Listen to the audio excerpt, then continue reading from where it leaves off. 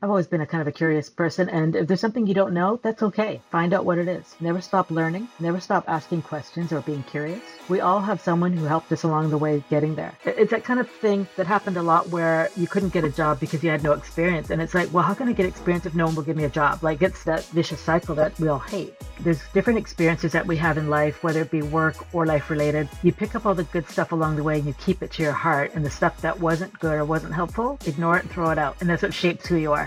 Joining me on this episode of the Designed Podcast is Nancy Wu. Nancy is an instructor at the IDEA School of Design at Capilano University. She is also senior graphic designer and art director at Nancy Wu Design. Nancy and I discuss the importance of design school choices, as well as the importance and criticalness of internships, and where internships fit into the design curriculum. And we've even found the time to talk about the importance of community in the design school. Nancy and I have also found the time to talk about the path that print has taken in the design world, as well as the importance of digital in today's profession. I hope you enjoy this great conversation between Nancy and I hope you find a lot of value in the things that we discuss in this episode of the Designed Podcast. Nancy, welcome to the Designed Podcast. How are you? I'm well, thank you so much. Hello, everyone. Awesome. Yeah, it's great. It's great having you. How you been? Things are going well? Things are well. Vancouver, it's, West Coast living. We're wearing sandals, flip-flops, that kind of thing. We could do our work in the backyard if it's not raining, but it is today. But yeah, no, everything is well and still loving what I do. Yeah. Oh, fantastic. Speaking of which, can you give us a background and tell us about you as a creative, as a designer, and what your involvement with academia is? Sure. Well, backing up, when I was in high school, my art teacher said, you should go to university and get a fine arts education. So, of course, I thought, yeah, I'll do it because you said so. And, a year and a half into it, I was doing a lot of printmaking and life drawing, the usual stuff at university. But I was very technical in how I thought, and I was into the details. And I had students as well as instructors saying, you shouldn't be here. Oh, really? I thought, well, where should I? Yeah. And I said, well, where should I be? They said, you should go to Capilano College. And it's now a university. All the colleges in the Vancouver area have now gone university status. But they said, you should go to North Van to Capilano and see what they're doing. I thought, oh, just give it a whirl. My dad drove me there. I took a look and I came out and he thought I saw a ghost because he said I was like shaking when I came out. Oh, wow. And he goes, what's wrong? I said, nothing's wrong. It's just I need to quit all my university courses and get to this college like ASAP. Oh, wow. And so what I did... what was it about it that... Well, they were doing things, I had no idea that they were doing at that high level in North Vancouver. And North Vancouver is kind of a suburb of Vancouver. And, this was a good 27 years ago when I went to school and things were different. But nevertheless, the people who led the program at the time, John Long and Al Zimmerman, they went to Art Center College of Design in Pasadena, California. And so they wanted to recreate that in Vancouver, in the Vancouver area, and bring that higher level of education, not just from educators, but people who are still in the field. So they'll have people who are practicing designers, photographers, and so forth at the time teach classes alongside those who are there for full-time education. And so when I saw that, and I saw the level of work they were doing, I really wanted to be there. So I changed gears and, I always liked illustration when I was young and I was going to be an illustrator. But when I saw what they were doing typographically and design-wise, I really wanted it. I was hungry for it. And so that's what led me to getting a career in design in the way that I went and did the program. And then in final year, we were very competitive the year we were in. And it's a good kind of competition where you're competing with your other classmates to just kind of bring up the level. Right. But I knew that they were all watching each other to see what each other was doing. And at the time in Vancouver, if you wanted a good job, you weren't going to be an intern. You would do government jobs like working at BC Ferries, and you'd be like directing, ferry traffic. But you'd be out in the freezing cold, that kind of thing. Or one time I was offered a job, $25 an hour when I was a student. I thought, great. But it was moving blood bags. I thought, no, that's not what I want. So what I did was in my final year of school, and I told this to the faculty now that I ironically teach there, but I told them that I skipped out of classes to get my portfolio around so I can get an internship in the summer just to know if I wanted to do this design thing. And, that's what began the career of working really hard in school and then getting the right kind of breaks. Like I don't deny the fact that, I didn't try to have an ulterior plan other than to do the best work I could. And at first I wanted to be the best designer in Vancouver, but that's kind of, ridiculous. But then I thought, I want to be the best designer I can be for myself. And that is what I still hold true to. And, so since then I've had experience working in-house. I've worked at different agencies, small studios.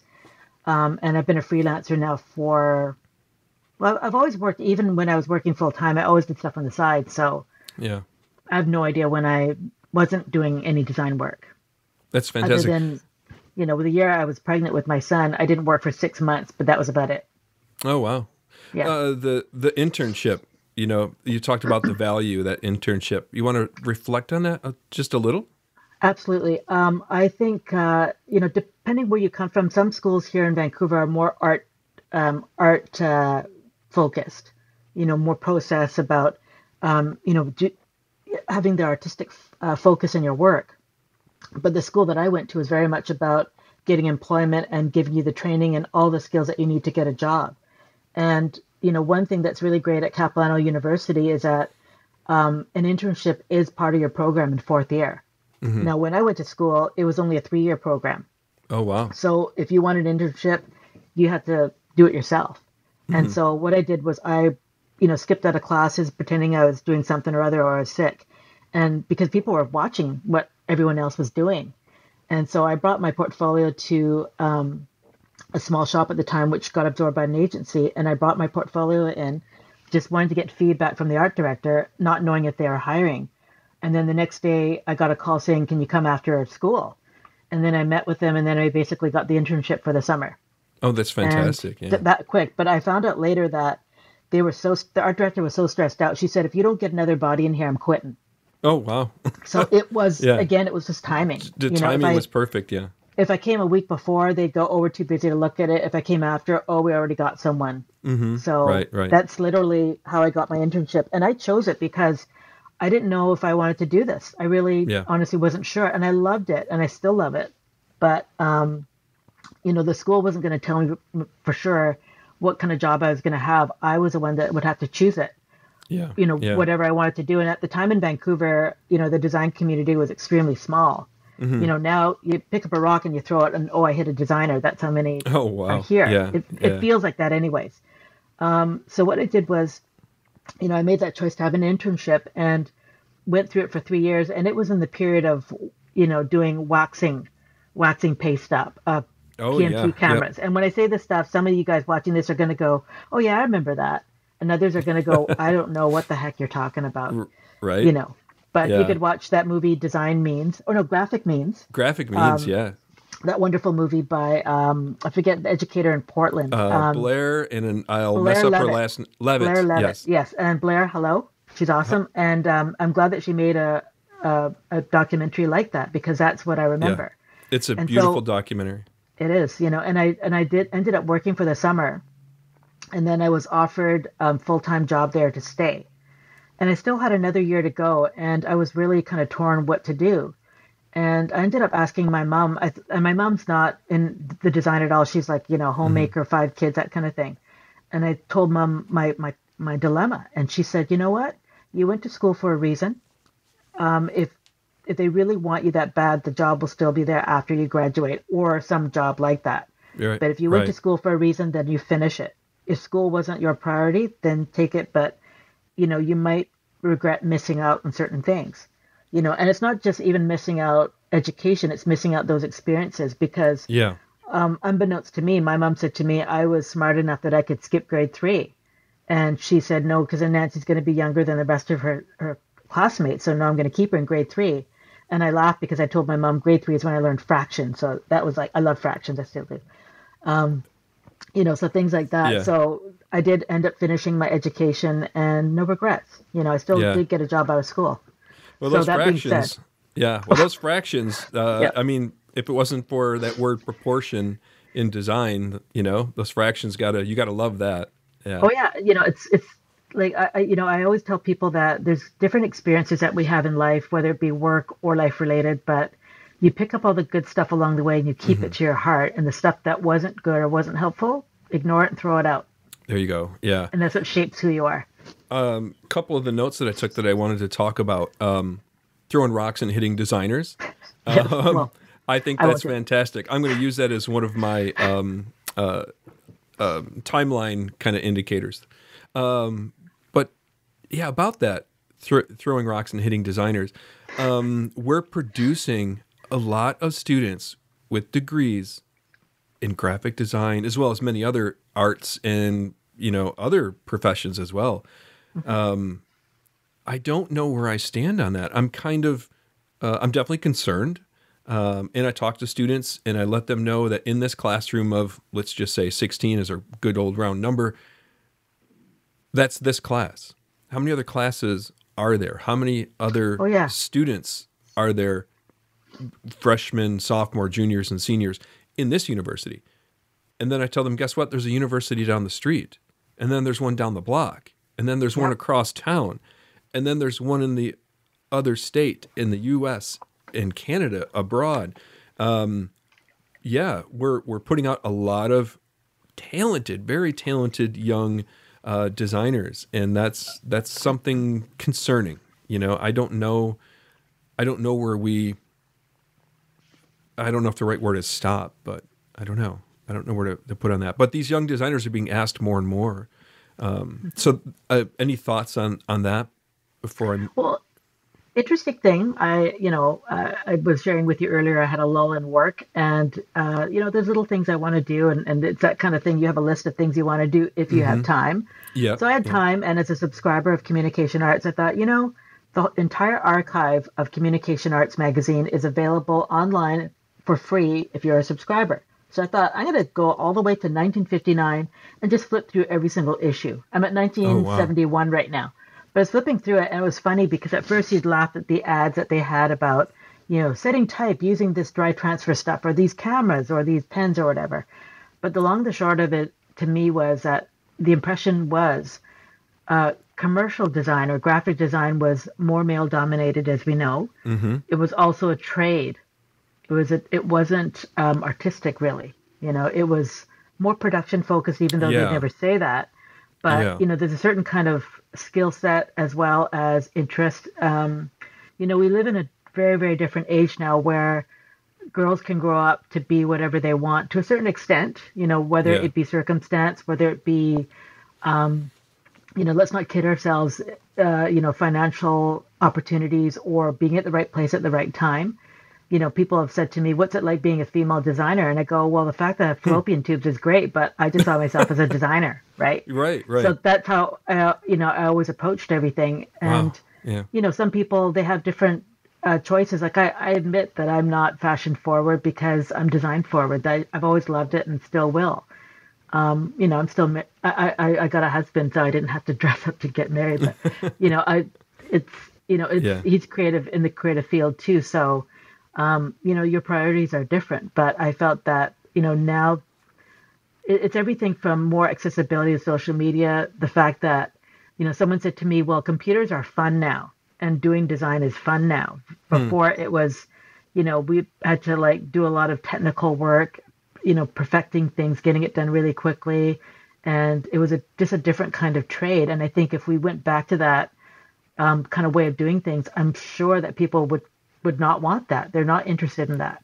True. But also design, there's different areas of it too, because not just as an educator, but just seeing the professions of when you start off as design, you could go into strategy and branding as a strategist. You can go into UI or UX and be a web designer. Mm-hmm. You could design apps. You can do art direction for advertising or television or film, movie titles, that you name it. There are so many different professions that grow out of having a design background. Right. And that never happened before. Before it was pretty much you did stuff that was in print for newspaper, for advertising. There was way more poster work, but print was the thing. Right. And now it's everything. And you'd get a little bit of broadcast stuff in there, but that was about it. talking about internships, I was surprised to hear that the program was 3 years. So if you wanted the internship, you had to kind of go get it. Well, no one really talked about internships, so that's why I was curious Yeah, about it, and I asked if it was offered, and they said no, not at this time. And I thought, well, how am I going to get one if I don't do it myself? It's yeah. that kind of thing that happened a lot where you couldn't get a job because you had no experience, and it's like, well, how can I get Well, experience if no one will give me a job? Like exactly. Yep. it's that that vicious cycle that we all Yeah. hate, but it's And there. and I think that was really advantageous for you to pick up on that and attack that. But I'm wondering, as far as design education goes, our program, has internship as one of the courses. You Hmm. must have an internship. Yeah. And that's becoming more common at a lot of universities. Some universities are shying away from it because it's difficult, maybe depending on their location, to actually get students into internships. We're not a remote campus by all means. We're about 30 minutes outside of Little Rock, but as far as Arkansas is considered, it's fairly remote. There's not a lot of big cities like in New York or Philadelphia or Pennsylvania or Massachusetts or anything like that. It's not an East Coast, West Coast kind of environment. There is some travel time between cities. There are there's less bigger cities. But anyhow, 30 minutes outside of Little Rock. But our students don't seem to have that problem of eagerness to take on an internship or even to find one. Where other universities, I hear of students constantly being disappointed because someone's not finding an internship for them. That's a whole nother discussion. But our students are going abroad for internships. Our students are going across the country for internships. I believe even into Canada. I can't verify that, right off the top of my head, but I think I recall that conversation. Hmm. Anyhow, I think what I'm wanting to ask you is, what if internships were sooner? Now, there is a certain amount of skill sets that a student would need to enter an internship to be at least productive. Hmm. But are there things that they could be involved with that are not computer skill sets that could still make them valuable on internships? I'll even use an example. I have a student right now who so I got to give you a little bit of context. Our program is a BA in Studio Arts or a BFA in Studio Arts. All students come in as BA students. They have to pass a sophomore review. Then they have to put and submit an application to the BFA program and be accepted into the BFA program in order to do an emphasis area such as graphic design. Right. Currently, I have a student that is just finishing his sophomore year, and he's going to be putting together his sophomore review in the fall. He's out there doing internships. And I actually got an email from the place that he's doing an internship with that was hopeful that we could give him internship course credit. Long story short, I think it's great that he's out there and he's getting that experience. And then he's going to do more internships, obviously, because we have to, go through that official internship for him. What are your thoughts? Earlier the better? Should they wait? What do you think? It's a mixed bag because I think that I remember when I was working full time at agencies and we'd have different interns from different schools come in. And there would be everything from like when I was an intern, I got to do work as well as observe. But, anything that was low risk, that's what we'd be allowed to touch. Other times I'd be trained by people who knew how to kern. So I'd be shadowing them on a project and just seeing it go from, beginning to fruition. But interns that I had at the agency, some of them just had no way of doing anything, or they're terrible listeners. Like there was one in particular, I remember that she could not follow direction. People would ask her to do stuff and she'd always do it wrong or just, it was like her head was in the clouds. And I said, let me try something. So I typed an email to her telling her exactly what I wanted, and she did it to a T. And I said, she's better at taking direction from reading it, but she just couldn't hear it or take it in. But it's that kind of thing where, I think that you do need to kind of get your hands dirty, but at the same time, can an agency or a studio or shop risk having someone who's really green in their skill set to do something without having to either, cause any permanent damage, or just even slow down the day to day? Because the number one feedback I got, like, at Capilano, I did mentorship as well as advising students on their fourth year portfolios. And the feedback that I got after they did their internships, the number one response was things in the real world go really fast. Yeah. We need to be pushed to go faster. And, that was something that I wasn't surprised about because, when you talked about all the grads going out into the market, in April, that's when I get quiet because all the grads are like either getting the internships or they're getting scooped up by all the different shops and agencies. So I end up getting quiet work-wise. But then later on, it's like, you know what? There have been times where I get called in going, an intern was starting this, they were really struggling with it, and now we only have 2 days left. Can you fix it? So I have to just go in there and just, be a fixer, then pop right back out once it's done. So that's where, at least, they're given the chance to do it at the same time. Every place is going to be different in terms of how much responsibility they can give them. I was having this conversation, with some friends of mine yesterday. I was watching a chef's table on Netflix, and I was watching one of the chefs, and he has got an innovative way of getting his, interns, as it were, experience in the kitchen. And the model that we have for internships for design is where, they have to do all the, grunt work at the beginning. Errands, paste up, the easy stuff, looking for stock images, that they're always having to do that, look up stuff, help pull this together. But they don't actually do the finished work. And this particular chef at Chef's Table, I think he's like in Sweden or Norway, he would say to the juniors in the kitchen, watch what I'm doing. I have all this stuff that I cooked perfectly as a higher level head chef. I'm going to plate it right now. Watch me. And he plates it perfectly. And he goes, now you have to present it to the table. And then they learn to present perfection and bring it right to the table. And then they go, great. Okay, now you have to plate this yourself after watching me do it. Yeah. So they're given that opportunity to go from the very bottom right to the very top, because ultimately it is an end result that they're aiming for. I was always a believer, and still am to a degree. I love the idea of process, of the idea of getting to the finish line. Yeah. But the thing is, the process is wonderful and great, but if at any point you let part of that process fall or slip or slide, you're never going to get to that end result. So it's actually the end result that you're focused, always have your eye on the prize. Never lose sight of that. Yeah. No, that's an interesting way to look at it. I think it's a beautiful model for internships, and I think it's even a good model for the classroom. Where if we as educators, and most educators have been through the profession prior to getting into education, but if we can, show them the presentation, show them the end, and then by the means that we got there, I think that's really valuable. Yep. Here's a freebie I'm going to give you. Yeah. I might get in trouble, but maybe not, because it was another school I was teaching at, and we were brainstorming one day of what the program could be. This program ended up not actually coming to fruition at this school, so it never got used, but it was a really genius idea. And that was the idea that if they could get instructors who are in the field, get a bunch of different teachers, but they'd only, teach one class a week, for example, or, one, not a lot of commitment, so they could still focus on their full-time jobs.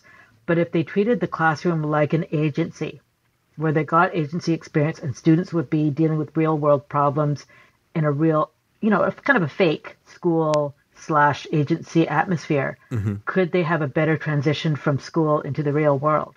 And it was a genius idea. I thought it was great. It was also ambitious, though, because how do you structure that in a way that, all the different moving parts, how can you guarantee that it's going to work? Right. But again, it was just a discussion. And yet I thought, if anyone could pull that off, that'd actually be pretty innovative. Right.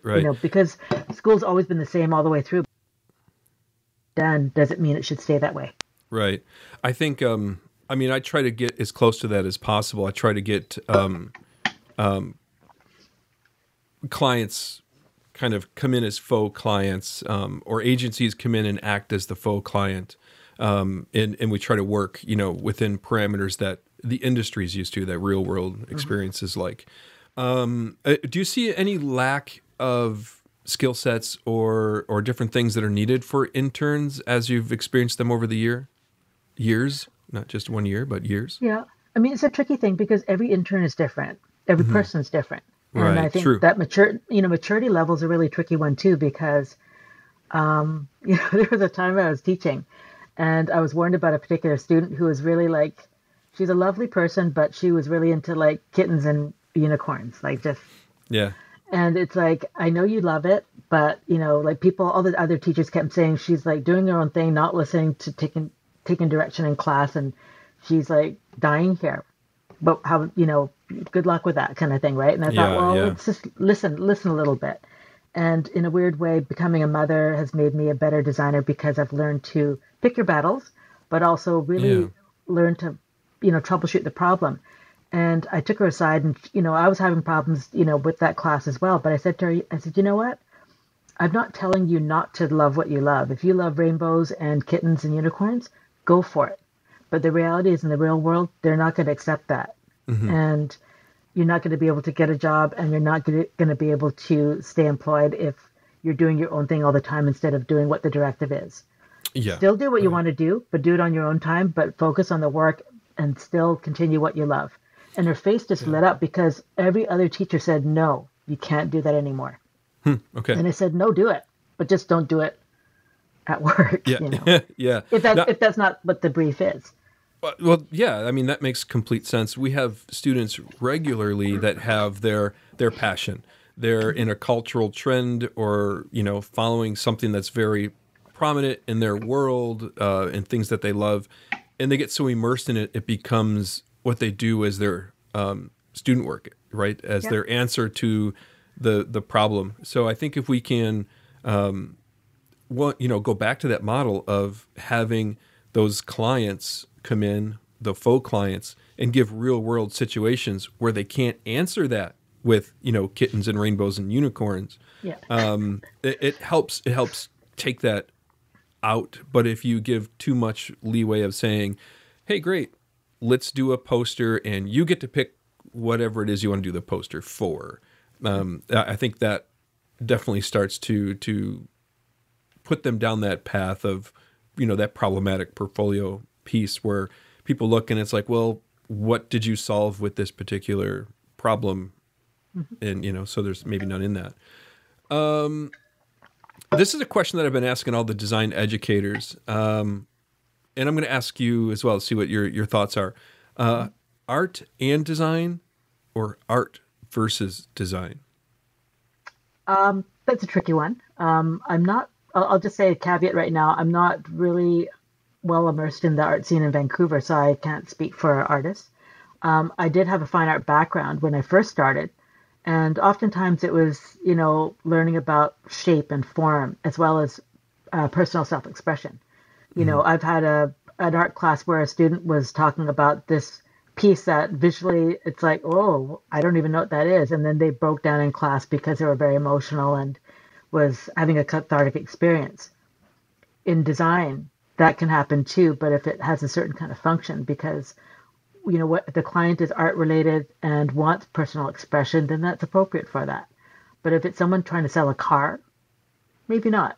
And that's where that art and design, they have their boundaries, and yet they can also have their overlap too. I think that, it's funny because, I sometimes like watching cheesy, like Entertainment Tonight shows or, those kind of things. And I find it interesting that people want so badly to like be an actor or be a singer and do those kind of things. And once they hit all the goals that they want, what do? I'm going to go start painting. I'm going to take a year off and paint. I'm going to do sculpture, and it's like, well, but why didn't you do that first instead of becoming an actor? Well, now I can afford to take a year off. Right. So that becomes the other side of it. Is art more, because it's more self-serving? Is it not paying the bills versus design that does pay the bills because it's a commercial enterprise where you charge for that, whereas art is based on value. Is it worth that much money because that person is either not making any more or it's a one-off piece? Like, again, I really want to stress that there are some artists who are going to go, oh, like what she's saying is killing me, just like stop it now.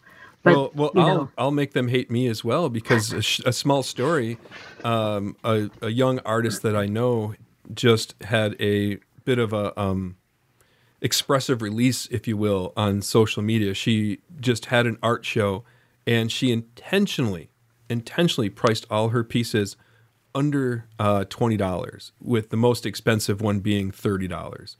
And she brought I don't know, somewhere's between, I think, I'm going to use a round number, 60 to 80 pieces to this art show. And the average price was $5 a piece. Okay. She didn't even sell enough to cover her overhead.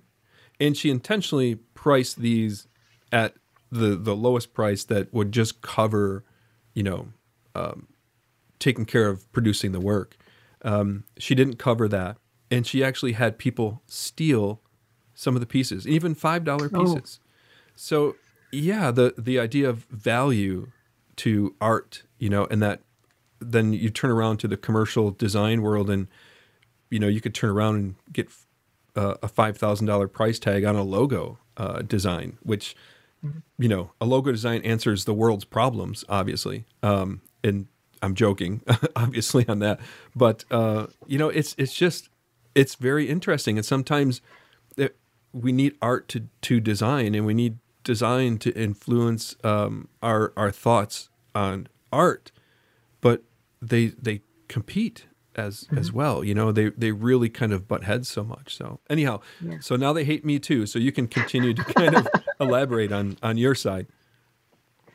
I don't know what more to say other than the fact that I think that they can live happily separately as well as together. But, given the appropriateness and the context of it, I think that's a key part.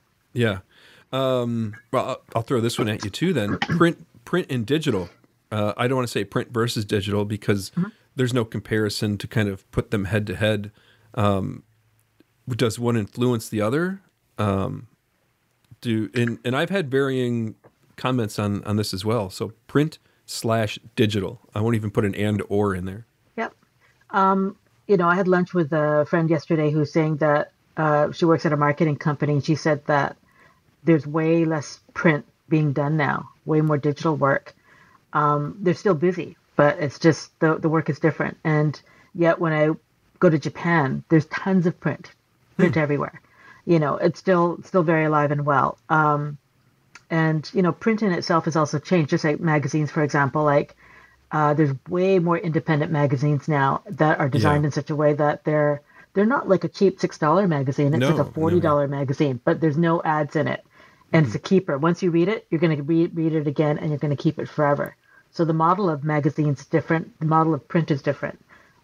Digital printing, I remember, maybe 10 years ago, digital printing was gross. It was greasy. It looked bad. It was very streaky. And yet now with the Indigo Press, it's like phenomenal. And, I recently did a project, a little self-promotion here, a little calendar I did with Mitchell Press in Vancouver. And it was a project that we did to promote their digital press. And, when I gave it out to people, it was done as a self-promo piece. They were astounded that digital has gotten so far. Yeah. So, digital is changing as much as print is changing. And the market changes too, because in Vancouver, there's a fair amount of real estate that's happening here, but there's ebb and flows of different things. And then also education, there's always going to be a need for print for those kind of things. And also it depends on who the target audience is, because, my mom, she still will never know how to program VCRs or whatever. And, thankfully she does not even understand what the Facebook is, which is great, that's fine. But it doesn't make her life any less fulfilling, but she still likes to have printed things. Right. So, it's just going to be a different kind of approach for it. The other thing too is there's that thing that goes cyclical where I love the idea of being able to save money and being able to read e-magazines on my iPad. So there were times where I subscribed to UK magazines that would cost an arm and a leg to get over. But, I could get Creative Review, I think, and there was a French magazine, Étapes, that I was able to subscribe to. But then the iTunes subscription, they stopped running it, or they stopped doing a digital version. What happens to all those issues?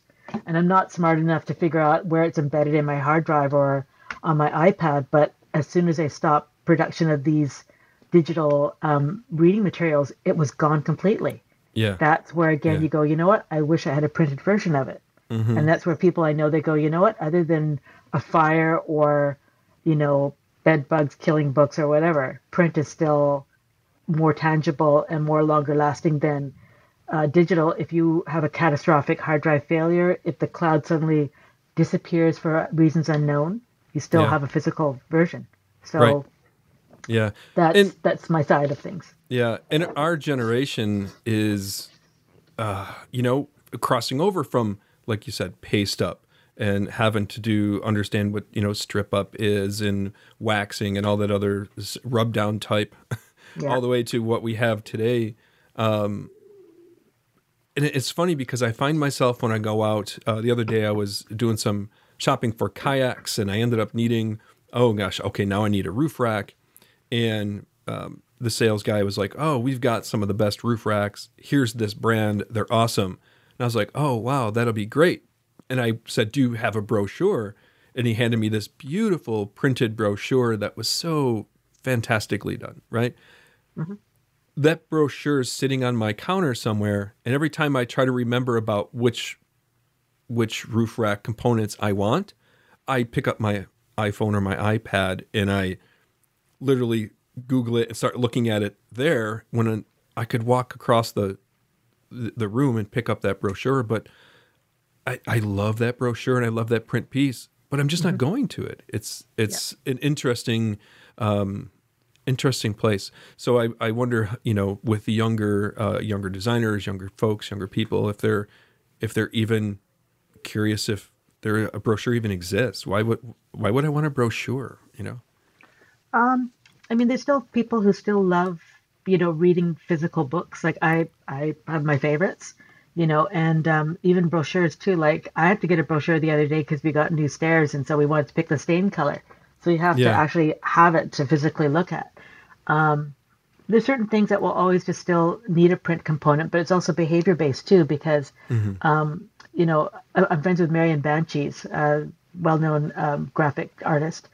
And, she's got a couple of books, and I was reading her book, I Wonder. I was reading it a couple of years ago, and I was just reading it, and then I wanted to flip the page, and the thing is, I read on my iPad all the time, so I use both different mediums quite equally. Mm-hmm. And while I was reading Marian's book, I wanted to turn the page, and instead of turning it, I double tapped it on the corner. I thought, oh my goodness, what happened, right? And I told her that. I just, sent her that message saying but something real funny happened.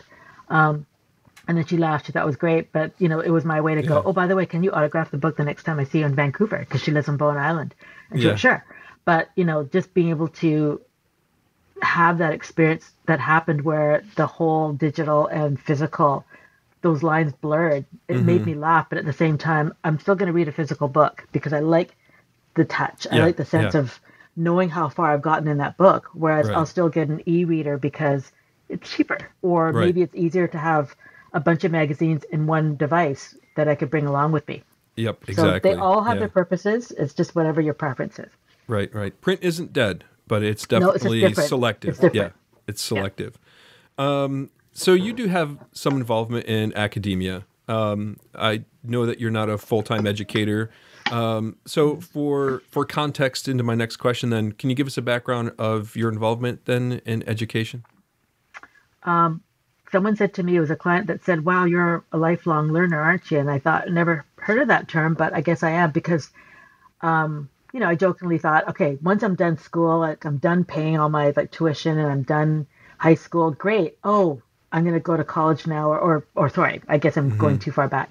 But just the idea of paying your way through school and learning it so much that it's like, that's enough. But obviously in design, it's changed so much that you're constantly having to learn. So that's really vital, but there's nothing like, certain things you could learn online because I got Skillshare and I learned how to do Photoshop better from those mediums. But, having that one-on-one is really important and key and having that mentorship. So, I've taught at a couple of the different design schools in Vancouver. I taught a course at one the first time and I was a terrible teacher. I'll say that right now because I was told by the powers that be to scare the students and be really tough with them because get them ready for the real world. Yeah. And yet when I taught at my second school, I was given a directive to just make sure you cover this stuff, but teach it the way you want. And I had a much better time of it the second go round.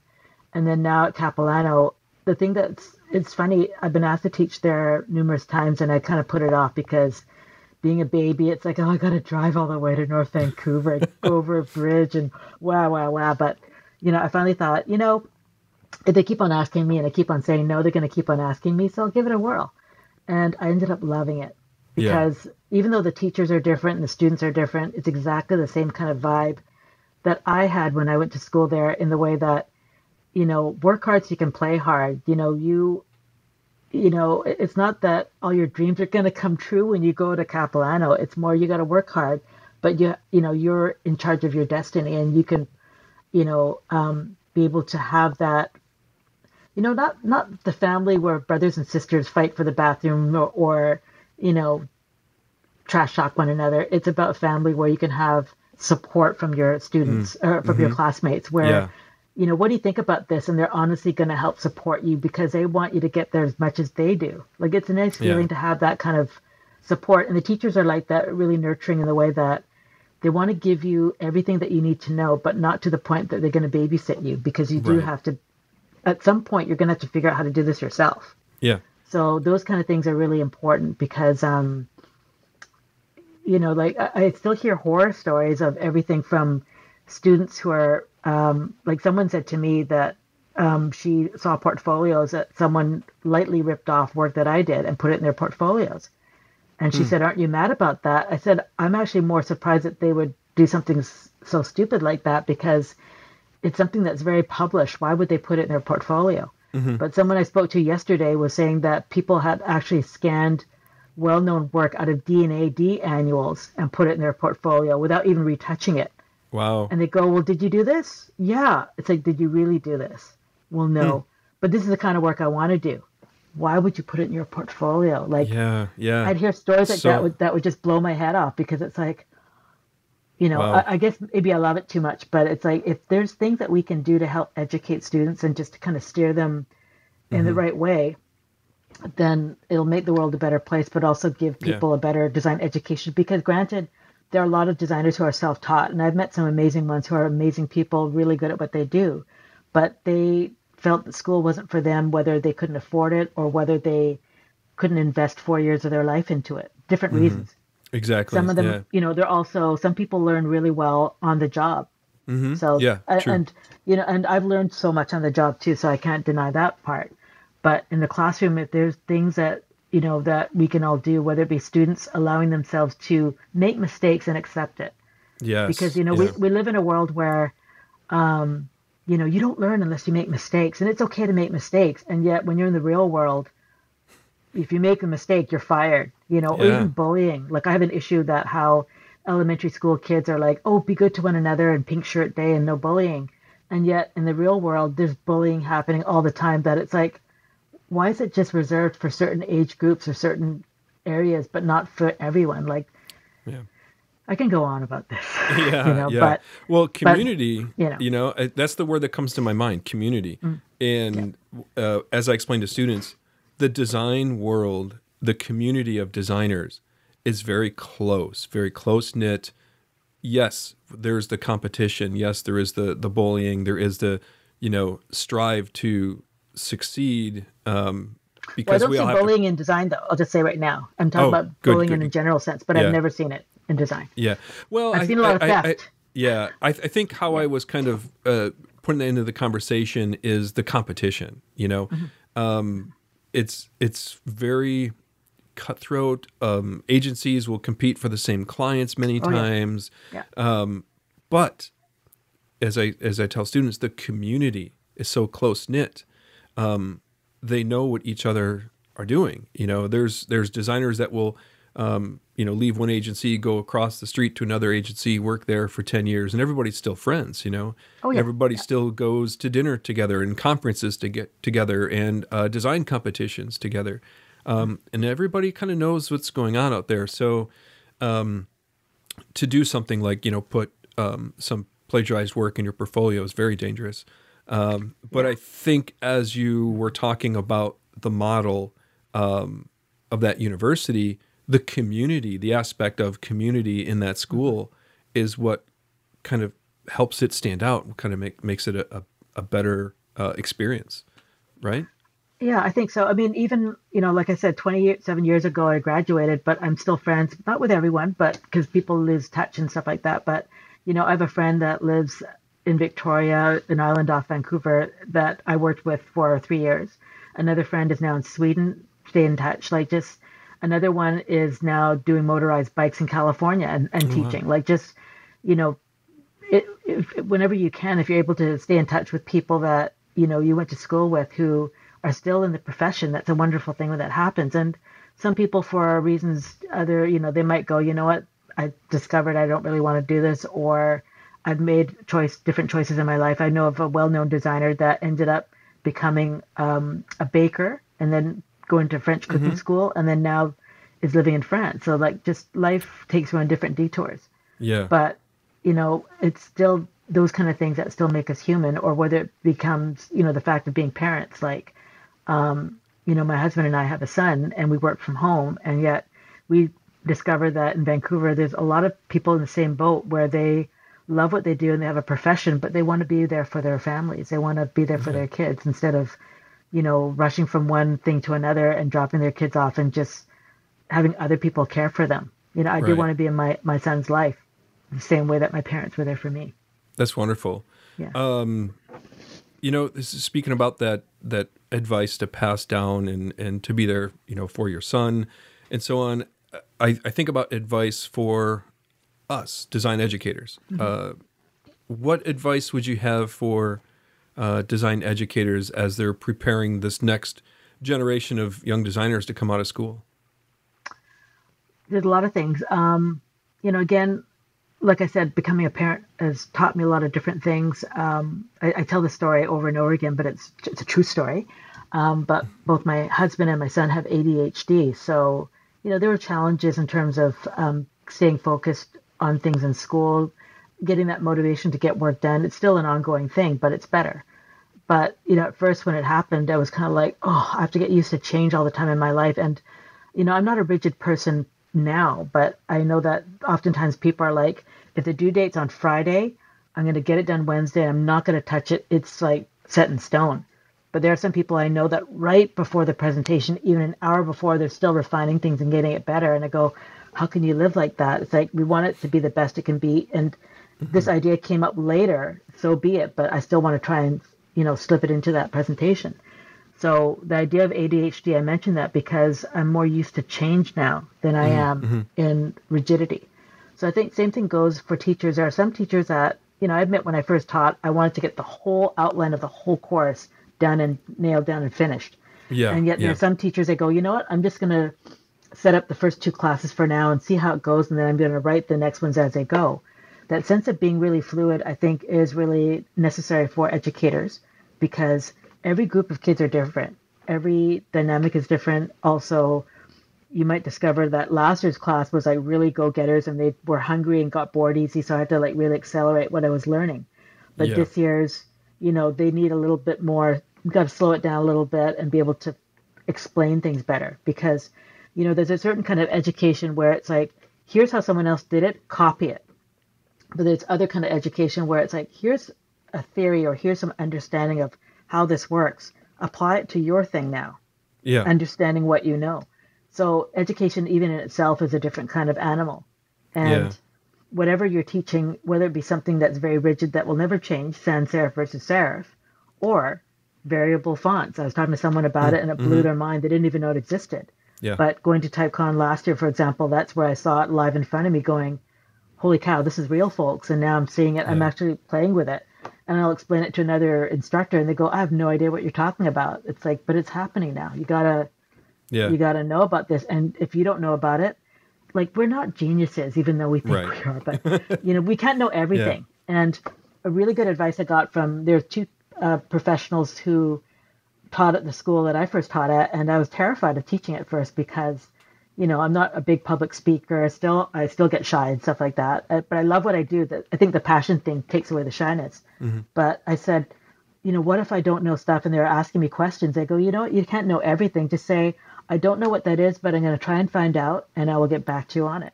Yes, exactly. I think honesty goes a long way, that we can't know everything. And the best part of teaching is that I can instill what I've experienced or learned and pass it on to students. But I think I learn things from them as well.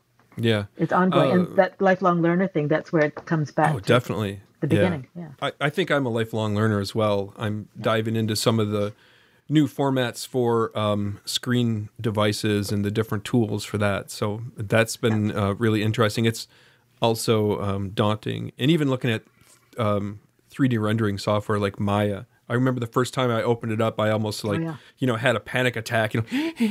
Somebody help, and just hit Apple key, as quick as I could. Yeah. But I'm opening that back up more often and trying to look at that and different rendering stuff.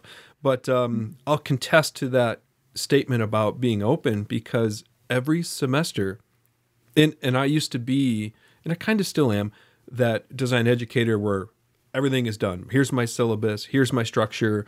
This is what we're doing this week, and so on and so forth. But I am never able to, I can stick to subject matter, but I can't stick to a timeline. I can't really stick to certain projects. And it does have to be kind of this, well, here's what I would love to accomplish. Let's see where it goes. And I'm finding myself becoming more of an open-ended educator and kind of catering to the students that are in front of me, because they all come with different experiences and different backgrounds. And you can't just enter at some point and expect then you're just going to continue on from there or have an endpoint goal either. It all has to vary. So I think that's really interesting. I thought I wrote down another quick note along some of the stuff you're saying, and I can't recall it right now, but that's neither here nor there. So advice then for the student. They're getting ready. They're in their final year or just approaching their final year, or they're graduating. Advice. I know that's an open-ended question. Oh, short story. I had a meeting with Milton Glaser with 10 students a few years back where we got to go to his studio in New York. And we sat in there, and it was really quiet. When he entered the room, of course, he was late from lunch. And he sat down and kind of looked, and everyone was awestruck, and jaws dropped, and we're all like, wow. I'm like, well, I better break the ice. And I asked him a very similar question to what I just asked you. And he leaned across the table, and he put his arms on the table and crossed his hands and was like, I can't answer that question. Not with that type of context. I need more information. And he just went on a 10-minute explanation of how I need to refine my question. So I'm not going to refine my question. I'm going to leave it very open-ended. I know, right? So I'm not. Well, I won't. I'll repeat it, but I won't refine it. Oh, thank you. And I won't narrow it down any. And so the question was simply, what advice do you have for young students who are just about ready to graduate or entering their last year, and they're going to be hitting that path to graduation, or they've just graduated? Advice for those students? Many things. I would say never stop learning, never stop asking questions or being curious. I've always been a kind of a curious person, and if there's something you don't know, that's okay. Find out what it is. There's people that you might not know personally, but there are a lot of people who are willing to help, because we all have someone who helped us along the way getting there. I can name, no, I can't remember all their names, but there were numerous people along my journey as a young designer to now who gave me good advice along the way. And, I've done different talks in Vancouver. The last 2 talks I did, I quoted people, everything from former employers to colleagues, who said things to me that I never forgot, and that kind of became instrumental to, how I do things, or if I had if I get stuck somewhere. Mm-hmm. But always keep on, looking and finding better ways of doing things, but not being selfish about it, and not being, you don't need to put other people down to make yourself feel good about yourself. Even though other people do it, you focus on your, keeping your eye on the prize kind of thing. Going to do a little comment here about education. Okay. I'm reading this book right now. Okay. Now try something weirder. Okay. Weirder. Thank you. I can't say that. By Michael Johnson. And I'm reading this book right now. And, there's something that I read, and it says, it goes like this. You learn your trade in your 20s, find your feet in your 30s, and consolidate in your 40s. So use your time wisely in terms of your career, whatever age you're at, use, different phases of your career in a way that's going to be productive to kind of craft the kind of person you'll be. So this book was really good in terms of ideation, learning about the ins and outs of the real world experience of running a business. Now try something weirder. Okay, I Yep, want by to know Michael what it. Johnson. I want to know what it says about entering our 50s. Well, that's the thing. He Yeah. mentioned that. He goes, the pressure on designers and creatives to produce within months of leaving college, but it's okay to be a slow burner. And quite where that puts me as I write this in my 50s is another matter. I'm 52, so I don't know. Wow. Yeah. Other one is The Design Method by Vancouver designer Eric Carjalutu. This is like a Okay. mentor in a book. I love this one. And All then right. David Airy from the UK, Work for Money, Design for Love. So Yeah. there's certain books like there's, design books that are out there that, look at my 20 years of doing work, look how cool I am. That's fine. But there's books like this Mm-hmm. about the real ins and outs of learning to be a designer. Whether you choose to work on your own solo, whether you do a partnership with another designer, whether you work, which I recommend, internships at an agency or studio, maybe even a small one where you have to answer the phone and do all the work yourself. You'll learn the real life part of it. Keep on learning, keep on asking questions from people in the know. And the thing that, when I mentioned about, or when you mentioned about having a real world scenario in school, the different thing that happens in real life is that, you'll have someone from the profession who comes to the school and says, I'm the client right now. This is what I want. In the real Yeah. world, there's politics. There's like, well, the client came in, I Yeah. showed them the work, and they didn't say a single thing because they have no opinion. They have to take it back to their client and say, do we love it or do we hate it? Mm-hmm. It's actually happened numerous times before. Yeah. It's extremely stressful, but that happens. Also, understanding your client sometimes isn't a bad guy. They're just trying to do their job the best they can, the same way you are. So, instead of you lording over them and I'm the designer, this is what I say, deal with it. Understand where they're coming from and find a common ground. Yeah. And I think that designers coming out of school is, sometimes they'll be in situations where they don't know how to take it because there might be two art directors fighting over something with totally different opinions. Where do you Mm-hmm. stand on it? Pay attention to what they're saying because it's not this guy's right or this guy's right. It's like, you know what? They're both right, but they're looking at it from totally different perspectives. Exactly. Yeah. So take a look around you, those kind of things. Yeah. Is that a That's lot? what. Oh gosh, that's wonderful Yeah. advice. Though Yeah. I think it's invaluable. Another note that I just took down here is lifelong learner. I think that that's a great comment to constantly be curious. So as we get ready to wrap up, I wanted to ask you what's next for you in the aspect of lifelong learning or the work that you're doing. Any more great calendars coming out or what's Well, this was done as a project. I was talking with Scott Gray at Mitchell Press in Vancouver about how I hated printed promo pieces that are really neat. They put a lot of money into it, but they get thrown away. mm-hmm. This is a perpetual calendar where it's using different printing techniques digitally, different paper stocks, different typography, just to give a lot of type love Yeah. to, typographers that don't get, they're not the Helveticas or the Yeah. Gothams of the Yeah. world. And then the other side has messages as well. Oh And it's wow. also a promo piece for the bindery company, the paper company, people who contributed the typefaces, myself and Mitchell, and understanding about typography. That's beautiful. It's But got a this wonderful was, shelf life. Yeah.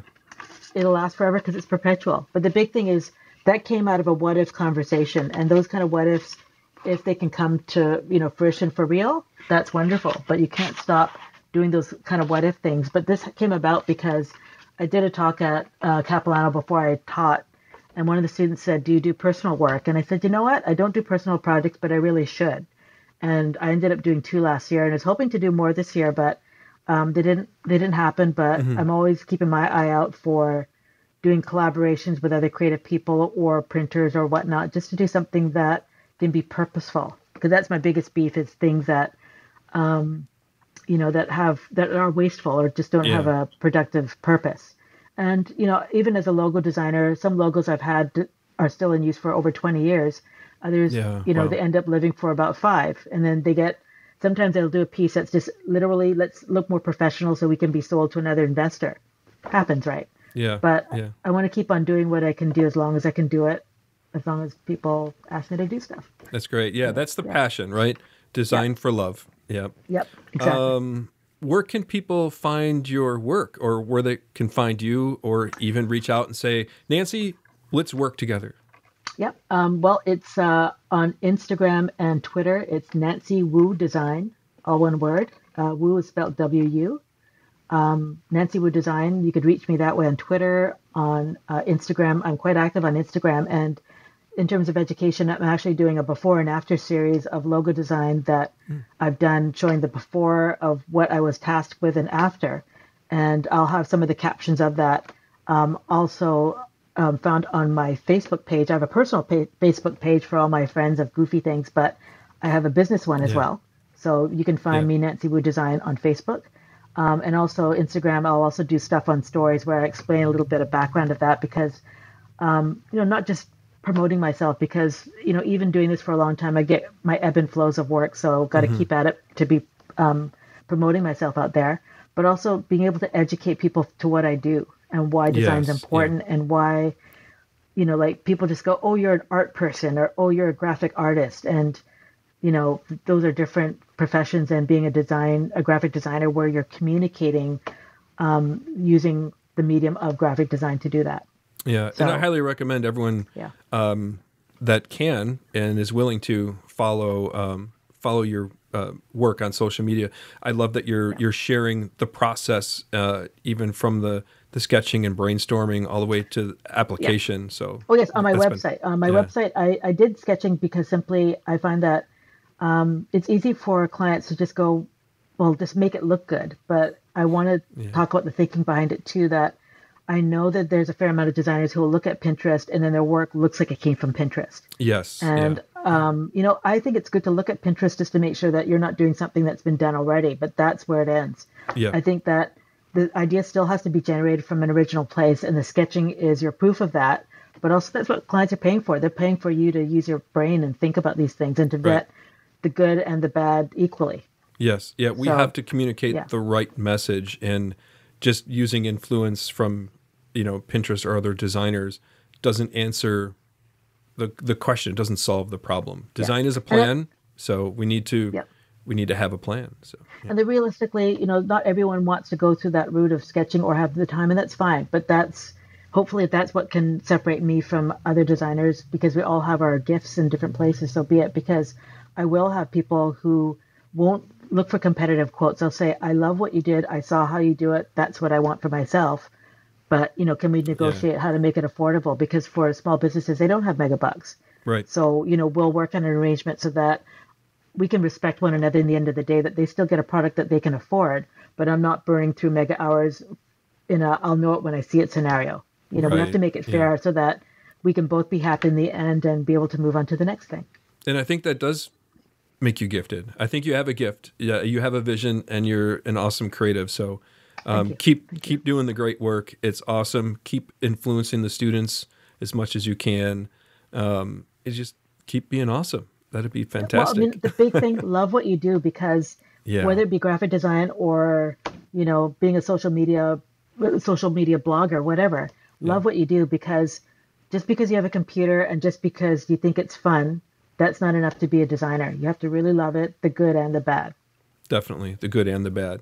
And seeing I mentioned Milton Glaser earlier, I'll use one of his lines, do good work, right? I've used that before in my podcast. I'll use it again. Yep.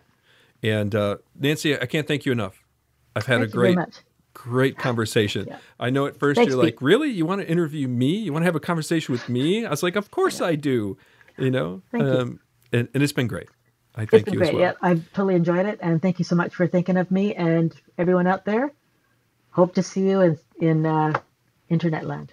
Internet land or conference land. Or Vancouver. If you're in Vancouver, Type Brigade. We meet every couple of months, I guess, and Emily Carr is going to be hosting the next one. But, there's different activities happening in the Vancouver area, so look for them. Definitely. Nancy, thanks again. Great, thank you so much. I'll leave you with my tagline. So with your help, let's keep creating success in design education. Great. I appreciate it. Bye, everyone. Bye. Bye-bye.